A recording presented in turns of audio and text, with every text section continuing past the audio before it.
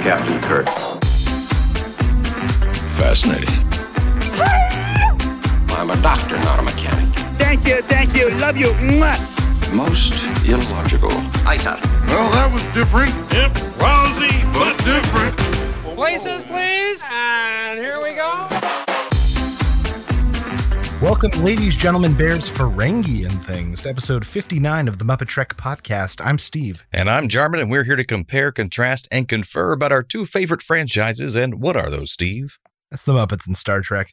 We've been doing one-to-one reviews of The Muppet Show and Star Trek The Original Series. And tonight we're covering The Muppet Show with special guest star Marisa Berenson and the Star Trek Original Series episode, The Paradise Syndrome. So who is this Marisa Berenson person, Steve? I have Marisa no idea. Berenson? And a few times they said it Marisa, so I'm honestly not 100% sure. It shows you how well we know who this person is. Well, she's an American model turned actress who got discovered as a teenager by Vogue magazine, appearing in multiple spreads, including a cover in July of 1970. But it was her role as Frau von Aschenbach in the 1972 Cabaret that put her on the map and got her a Golden Globe nomination. Oh. Well, she's still acting today with 84 credits on her IMDb page and multiple projects currently in pre- and post-production. Crazy factoid about her. She was on a plane from Paris to New York City, September 11th, 2001, when it was diverted to Canada, Newfoundland, due to the 9/11 attacks. Wow. When she landed, she received a call from her daughter informing her that her younger sister, model, actress, and photographer Barry Berenson, was on American Airlines Flight 11, which was crashed into one of the Twin Towers. Oh my gosh, that's crazy. Just nuts. Yeah, the connection. What's she up to this week on The Muppet Show? Mm-hmm. Well, the backstage plot this week all centers around the fact that New Zealand wants a spot on the show, and Piggy has been put in charge of planning the final sketch, which she just calls a comedy sketch about a wedding, which makes Kermit extremely nervous. Marisa even tries to help her get ready, and the Swedish chef makes a cake. But on stage this week, Kermit introduces Marisa Berenson. But first we get sent to Russia, where the pigs play yet again any ethnicity, performing the Red Pigs Dance, an original for the show, as pigs dressed as stereotypical Russians sing fake Russian lyrics and dance stereotypical Russian dances. Gonzo brings out Marisa Berenson. She dances and performs with free-floating fuzzy boas. And it's kind of a dance number, but not really. Up next, we get the wild world of Muppet Sports, where they're at Wig Racing Championship. This is followed by just a great visual of different wigs racing off a line and then the wig jumping off of the commentator's head. Following this, we get a sweet number with Rolf and Robin performing Someone to Watch Over Me. It is a really sweet, and it's just what you've come to expect from Robin, sort of that nice, sweet breath of fresh air in the middle of the show. And that's the first time we saw that number? Yes, we've seen similar ones that were like, now Robin's going to sing something sweet with Rolf. Right, because I know they played some of them twice, though, like they were filling in space and things like that. Next on stage is an assortment of Muppets singing Do, Re, Mi. Things quickly degenerate when Fozzie forgets where they are in the song, which causes them to start it over in the wrong place and do the wrong lyrics repeatedly. And it's actually really, really funny. Finally, we get Marisa Berenson performing But You're Always Welcome in Our House, about a girl who traps and tortures people in her house, and it's actually really dark when you think about it. Very terrifying. The closing act is the wedding sketch we've been hearing so much about, which is suspiciously realistic. Kermit figures this out a little too late, but suddenly introduces New Zealand and his boomerang fish, who come out and disrupt the wedding, and it dissolves into complete mayhem. Kermit thanks Marisa, asking her to close out the show as Piggy angrily chases him across the stage. And that is what we call The Muppet Show. Jarman, what did you think of this episode of The Muppet Show with Marisa Berenson? I think this is one of the new lows for the series. I really dislike this episode, mostly because of the host. I think she bombed, in my opinion. She didn't show anything of where she was actually exhibiting some kind of talent or speciality.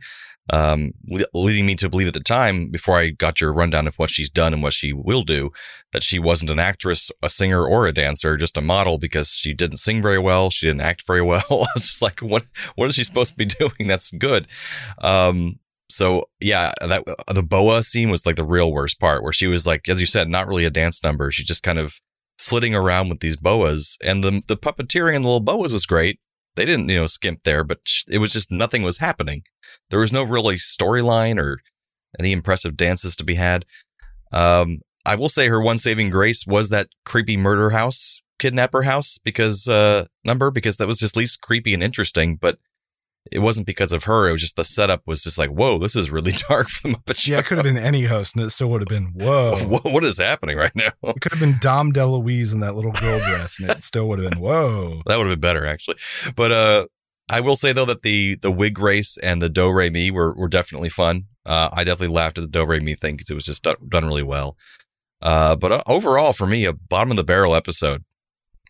I can't help but agree. I maybe don't dislike it that much, but you're right. There's not a lot to like in this episode, especially when it comes from the host.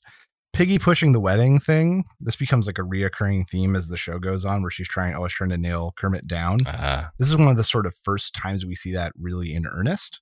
So that was kind of fun. That's true. And nice. And there was something kind of nice about the wedding at the end. But the B plot really eclipsed the A plot and the host, because you're right. Like, what did she do? What does she do? What does she do well? She was in that dance number with the boas, which the boas were a cool effect, but it wasn't a complex dance. It wasn't high energy. She didn't sing. Right. It was kind of her wandering around stage to a tempo. There wasn't really a through line plot to that number either. Like, what is going on here? But yeah, I've got to, and also I agree. Do-re-mi, it was such a simple sketch idea. Very but cute. Carried off so well. Like someone gets lost in the middle of the song and then suddenly everyone's off. And a great song to do that on, yeah. Otherwise a very simple song. No, a near female near. But yeah, so I agree. She felt like kind of a throwaway, but sort of in the opposite way of Liberace. Right. Where all he did was his shtick. Whereas he had a shtick. We don't even know what her shtick was. Yeah, she didn't even have a shtick. No clue what she's even about from this episode. Yeah. So just some examples of the host just really tanking the episode, and despite the best efforts of the Muppets. Yeah, I agree. So I don't know if this takes one of the bottom 3 spots, but it's certainly not making it to the top. Yeah, we'll see. I can confirm that. Music this week. Mm-hmm. The Red Pigs Dance. That is literally the name of the opening number. It was originally written for the show by Muppet Show music associate Derek Scott. He's also responsible for other originals like Pig Calypso. I remember that one. Sweet Tooth Jam. Borsalino, which was the Boas number, written as the main theme for a French gangster film of the same name. It was written by a guy named Claude Bolling, and Bolling composed music for more than 100 other French films. Jeez, that's a lot. Someone to Watch Over Me by the Gershwin brothers, from another musical I hadn't heard of called OK. After George Gershwin died suddenly from a brain tumor, Ira took 3 years of writing off. Took a bit of a hiatus before returning and teaming up with other writers to create some of his other classics. That makes sense. Do-Re-Mi from Rodgers and Hammerstein music, The Sound of Music. Hammerstein died only 9 months after The Sound of Music premiered. His last composition was Edelweiss, which was actually added like last minute in the rehearsals for the show. And when he passed away, all of Broadway turned off its lights for a full minute in recognition of his contribution. Love that song. You're Always Welcome to Our House, written by American creative Shel Silverstein. In a biography released after his death, it was revealed that he owned multiple homes, spent a lot of time at the Playboy Mansion, and slept with, and I quote, hundreds, perhaps thousands of women. Oh, Jesus. And he was a children's author, and he writes that disturbingly dark song and sleeps with thousands of women. Also, it was announced that much of his original material and recordings were lost in the 2008 Universal fire. Oh, so many were. Yeah. Also lost in that fire were original recordings from Elton John, Nirvana, and R.E.M. And Bing Crosby. Yeah. Man. Yeah. Son of a bitch. So, Jordan, what did you think was the best Muppeteering moment this week? There are actually a lot of impressive coordinated Muppet moments, but I think it goes to, for me, because it was just the most fun and chaotic, was the end of the marriage number. The fish flying everywhere and people going nuts, and there's a lot of Muppets out there at one time, and pigs and frogs, just fish everywhere, and it was a lot of fun. So I think that is my favorite Muppeteering moment. I've got to give it to the opening pig number, despite the fact that it was, we'll say, a little culturally insensitive and stereotypical. It had a lot of performers, and we got to see a lot of fun kind of dance moves. Yeah. And get them getting these pigs to do a lot of movement stuff that we don't always get to see. I will say they made a big mistake in that one. They left in the final cut, which is at one point the one puppet of the pig that has one foot up in the air and is spinning around, its head gets turned all the way backwards and it gets stuck that way. So it starts floating around the room with its head completely backwards. It was kind of creepy, actually. I love it. They might not have noticed. They just left it in. But yeah, so I've got to give it to the pig number just for the kind of crazy amount of movement we got to see. Yeah, that makes sense. So, Jordan, tell us about this week's episode of Star Trek: The Original Series. All right, we got the Paradise Syndrome. And as soon as this started, I'm like, oh, this is the one where Kirk and the Native Americans. So yeah, okay, I got it. So basically, Kirk, Spock, and Bones are on an Earth-like planet, observing what life it has on it, because apparently it will soon be hit by a giant asteroid unless the Enterprise intervenes. So while they're exploring the gorgeous scenery and Kirk's saying how it's like Shangri-La there, they discover this weird obelisk with alien writing on it, and it looks way more advanced than the people that are currently living on the planet, who all resemble ancient Native Americans, and they mentioned that in the episode. They're about to transport back up to the ship to go after the asteroid to divert it from this planet, but Kirk goes to investigate the obelisk one last time, and he accidentally opens it and falls inside. And once he's in there, there's like a control room and all these like new fangled devices. And he touches a control panel and it zaps him, causing him to collapse and the obelisk to close. So Spock and Bones are now trying to find Kirk, but they're forced to leave if they're going to get to the asteroid in time with the Enterprise to knock it off course. So meanwhile, Kirk wakes up inside this obelisk and finds he has no memories of who he is or where he is. So he's able to exit the obelisk, but he immediately encounters two native women, and they take him to be a god because he's coming out of the obelisk, their symbol of their god.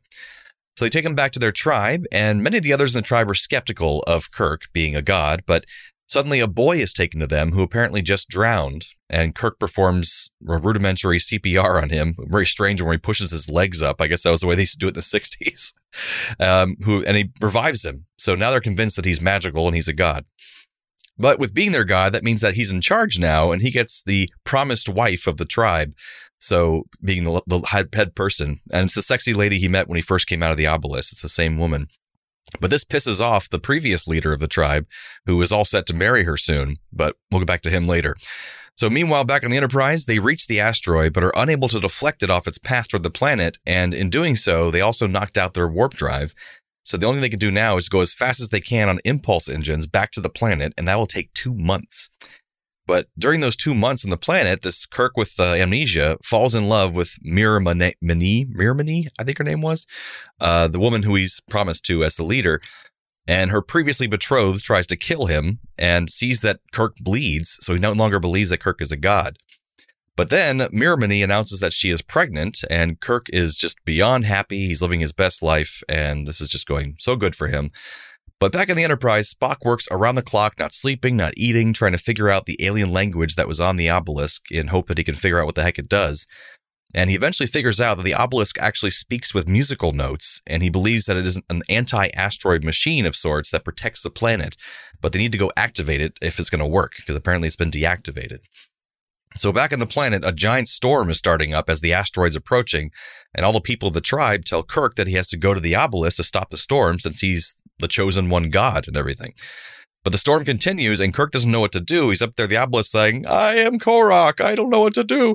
So the tribe starts to stone him, and his wife, Miramani, as well, because she's trying to protect him.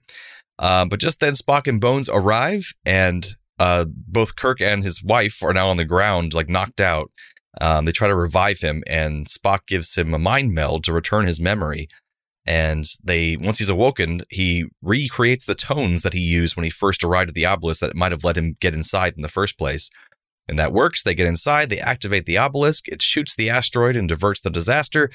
But it's too late for Miramani, his wife, and her baby, their baby, as Bones says her injuries are too great. And Kirk says his goodbyes to her and cries over her body as the credits roll.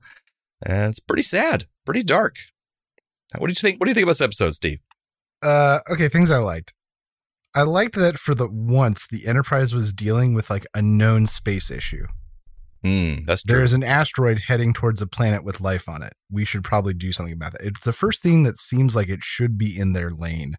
Yeah, that's true. There's a mysterious space force and godlike aliens. Like who would discover that in space? Oh, there's an asteroid. Okay, that makes sense. Now this is like an in hindsight kind of thing. The Native American depictions for the time were actually probably pretty tasteful and respectful, but not by today's standards. Well, especially because they're mostly played by white people in brown face. Right. I don't want to say that it was handled well, Yeah. but I think that it could have been handled a lot worse. Oh, yeah, it could have been worse. That's true. We got to see Shatner do a fight scene where he got to do his very unnecessary jump kick, which is one of my favorite Shatner moves. Spock was wrong for once. We don't get to see that very often when he like depletes their energy banks and burns them out trying to break the asteroid. Yeah.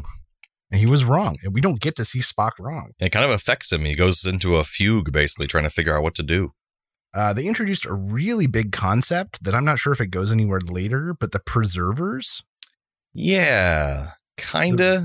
That result in like, you know, a bunch of the sentient humanoid-like species throughout the galaxy. It very much conflicts with another episode of Next Generation, so I'm curious to look into the nerds and see what they've come up with on that, because it definitely comes back up in a way. Yeah, I like that nothing is beyond Spock's reach. In that is like, I think his music. Or you understand that I do have an excellent eye for musical notes. I was like, really? That's just on your list of things, Spock? Well, he's played that little sitar thing in many episodes. That's true, and they did bring it back this time for the first time in a while. Yeah, exactly. And the thing I liked, and you touched on this, it was huge stakes for Kirk, expanded over a much larger timeline than we've ever gotten before. Yeah, whole 2 months. A woman he genuinely loves and her unborn child, who he marries, not just a fling or infatuation or a quick kiss goodbye before he leaves the planet, but like a woman he fell in love with. Mm-hmm. So I don't know. I don't know if that was good or bad, but we've never experienced anything like that before. And I like the fact they took that time. They've never done that before at the credits, where it continues and it's just not just cutting away as the credits are rolling over him, just staring at her and just sad. And it affects him. And I was like, well, that's actually a big change for Kirk, you know, and this episode means something. But of course, they don't mention this ever again in the rest of the series. But right. Yeah, it has an effect on him. You can tell. Which puts it very different in hindsight that in the third Star Trek movie, he loses his second child. That's true. Which is just nuts. Filled with tragedy. Things I maybe struggled with a little bit more or disliked. The solution that Spock came up with felt very anti-Star Trek.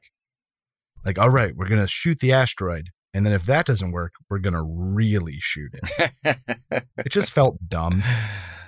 Yeah. Kirk, his big arm smile when he's in front of the obelisk and the internal monologue. Well, there's a lot of monologuing, yeah. Put him over the top in a way that was not positive. Really out of character. The internal monologue especially really threw me. It's very different from other episodes. Because usually we get a captain's log, but he's actually recording that, supposedly. Right. Or just was just his inner thoughts. Right. I feel like they just didn't know how to do it without the captain's log. And they're like, we'll just do it anyway. What am I doing on this world? Where am I? There was just that great chance to have Shatner get his shirt off and chase a woman through the woods with no impact to the story. Everyone was asking for that. Yeah. The internal monologue thing was goofy. And I guess why did it take so little to convince these people who thought Kirk was a god into like booing and throwing rocks at him, trying to stone him? It all of a sudden he was being pelted with rocks. Turned on a dime. I was like, what the hell? And then in the same turned on a dime thing, as soon as Spock and McCoy beam down, all the Native Americans just run away. I mean, if that happened to me when I was an ancient civilization, I'd be scared shitless too. So it makes sense. Yes, but it was just one of those like, oh, they're gone, and I guess we don't have to worry about them anymore. Yep. Bye. Yeah. Okay. Well, I guess glad that wrapped up nice and clean. And apparently, no amount of technology in the Enterprise could save that woman who was just pelted with rocks. Like, yeah. And they don't mention her baby at all. He just mentions her name. Put Spock's brain back in his body a couple episodes ago. Yeah. And she got hit by a rock. Yeah, internal bleeding just can't be cured in the future. Well, you know, somebody was like, "What are we can't? Are we gonna have a kid on the Enterprise?" And some other writer went, "No, we'll just kill her." Yeah, it's like, or is he gonna leave her? That's also bad. It's like, so some ups and downs, some things we've seen in this episode that we've never seen anywhere else, but I'm not sure if that equates to a good episode or not. yeah, that's fair. So not bottom of the barrel, not top of the heap, but No, certainly not bottom of the barrel. yeah, I thought it was different enough to make it interesting. I'm upset about yet another episode where, oh, it's just like Earth, but it evolved the same way as Earth. You know, that's kind of a thing that's happened too many times along with Space Brothers, but we'll let it pass. So some trivia for this episode, not too much of interest. We got the only episode in season 3 to be filmed on location and not entirely in the studio. So I hope you enjoyed it, because that's the last time we leave the studio for the entire season. The characters on the asteroid destroying Obelisk are the basis, like the characters that are written, like the letters, are the basis for the alphabet and characters used by the Predators of the Alien vs. Predator movie franchise. So Okay. they adapted them from this episode. Interesting. Paradise Syndrome, though not officially recognized as a mental condition by psychologists, is a term conferred upon those who feel dissatisfied despite having achieved all their dreams. That's what Paradise Syndrome technically means. But here it's merely used to describe someone who is overworked and needing a break, which was, you know, basically Kirk.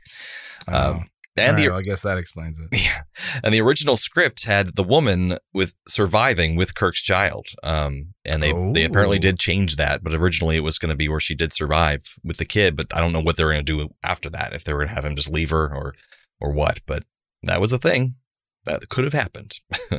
So, what are our Trek connections, Muppet connections this time around? Well, for the first time in history, I found absolutely nothing. Oh my! Are you kidding me? I am so sorry. I apologize to our audience who have come to expect it. I tried all my normal methods, all my normal avenues, and I found nothing. I think it's the first time in Muppet Trek history. Yeah, I found even tenuous stuff before, and I couldn't even find tenuous stuff. Most of the actors in this episode of Star Trek stopped acting in like the 70s and don't have recent credits, so it made it incredibly hard to do any sort of tangential tracking to like Next Generation or Voyage or any of those. It made it almost impossible. Well, folks, you know that if it was there, he could have found it, because he's really good at this shit. Like the closest I could find is that Marisa Berenson and Leonard Nimoy both had movies out at approximately the same time. And so I found a newspaper article where those two movies were reviewed. Wow. Well, they were separate films, you know, not there's your connection right there. Right. That was the best I could do. So I couldn't do it. Well, it's weird you couldn't do it, because these are basically the same episode. So, I mean, yeah, I basically just watched one of them twice. So what similarities did you find between these two episodes? Both feature a marriage and or wedding with Kirk in Miramani. Yeah. And then Kermit and Piggy. Yeah, basically the same thing, but both have a woman who wants to live happily ever after with her husband, but it goes terribly wrong. Oh, that's good. Yeah. I like that. Yeah. Both feature a random encounter at the beginning of the episode that ends up saving the day at the end. The obelisk diverting the asteroid, and New Zealand breaking up the wedding. That's true. That's true. Robin the Frog just wants someone to watch over him, as he says in the song, just as the natives want their god to watch over them and protect them from asteroids. Oh, very nice. That's all I had. That's all I had too. Oh, good. What's that? Transporter malfunction. Transporter malfunction. So it's the part of the show where we transport one character from one episode to the other and vice versa. So what you got for us, Steve? Well, this week, MuppeTrek, I've got New Zealand replacing Salish. Jealous about Shatner getting his place in the show and then attacking him with boomerang fish. Nice. I have Captain Kirk comes over to play Louis Kaziger, the reporter on the wig race. Okay. So we could finally see Shatner's wig fly off at the end. Oh, that would be good. Shatner's toupee would finally be revealed at the end of that sketch. Trek to Muppets. I've got the Native Americans coming over to replace the Russian pigs because it would be just about the same culturally stereotypical. Oh, yeah. And just about as offensive. True. This is a mean one, but I have Marisa Berenson to replace Miramani, so that she would be so boring and talentless that Kirk really wouldn't have any lasting emotional damage when she dies. And she would never have been pregnant in the first place because she would never have been that attractive to Kirk in the first place. So it would have been a less tragic story is what you're saying. Exactly. Yeah. I just want to make things easier for Kirk. That's fair. Yeah. So I think that brings us to the end of episode 59 of the MuppeTrek podcast. Join us next time for The Muppet Show with special guest Raquel Welch. And original series episode, And the Children Shall Lead. So from the lovers, the dreamers, and us. Live long and prosper, everyone. Thanks for listening to the MuppeTrek podcast. Be sure to follow us on social media on Facebook and Twitter. Subscribe to us on Apple Podcasts, YouTube, Spotify, or your favorite podcast platform. This podcast has been brought to you by A Play on Nerds.